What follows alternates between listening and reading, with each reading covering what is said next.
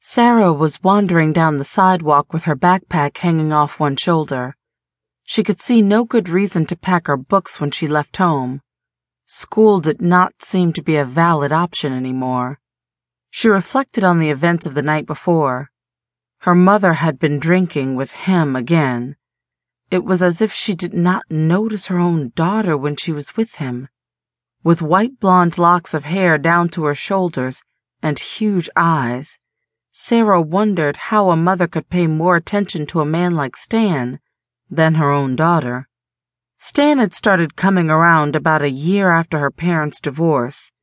He was a construction worker and had a coarse way of speaking that Sarah could not tolerate.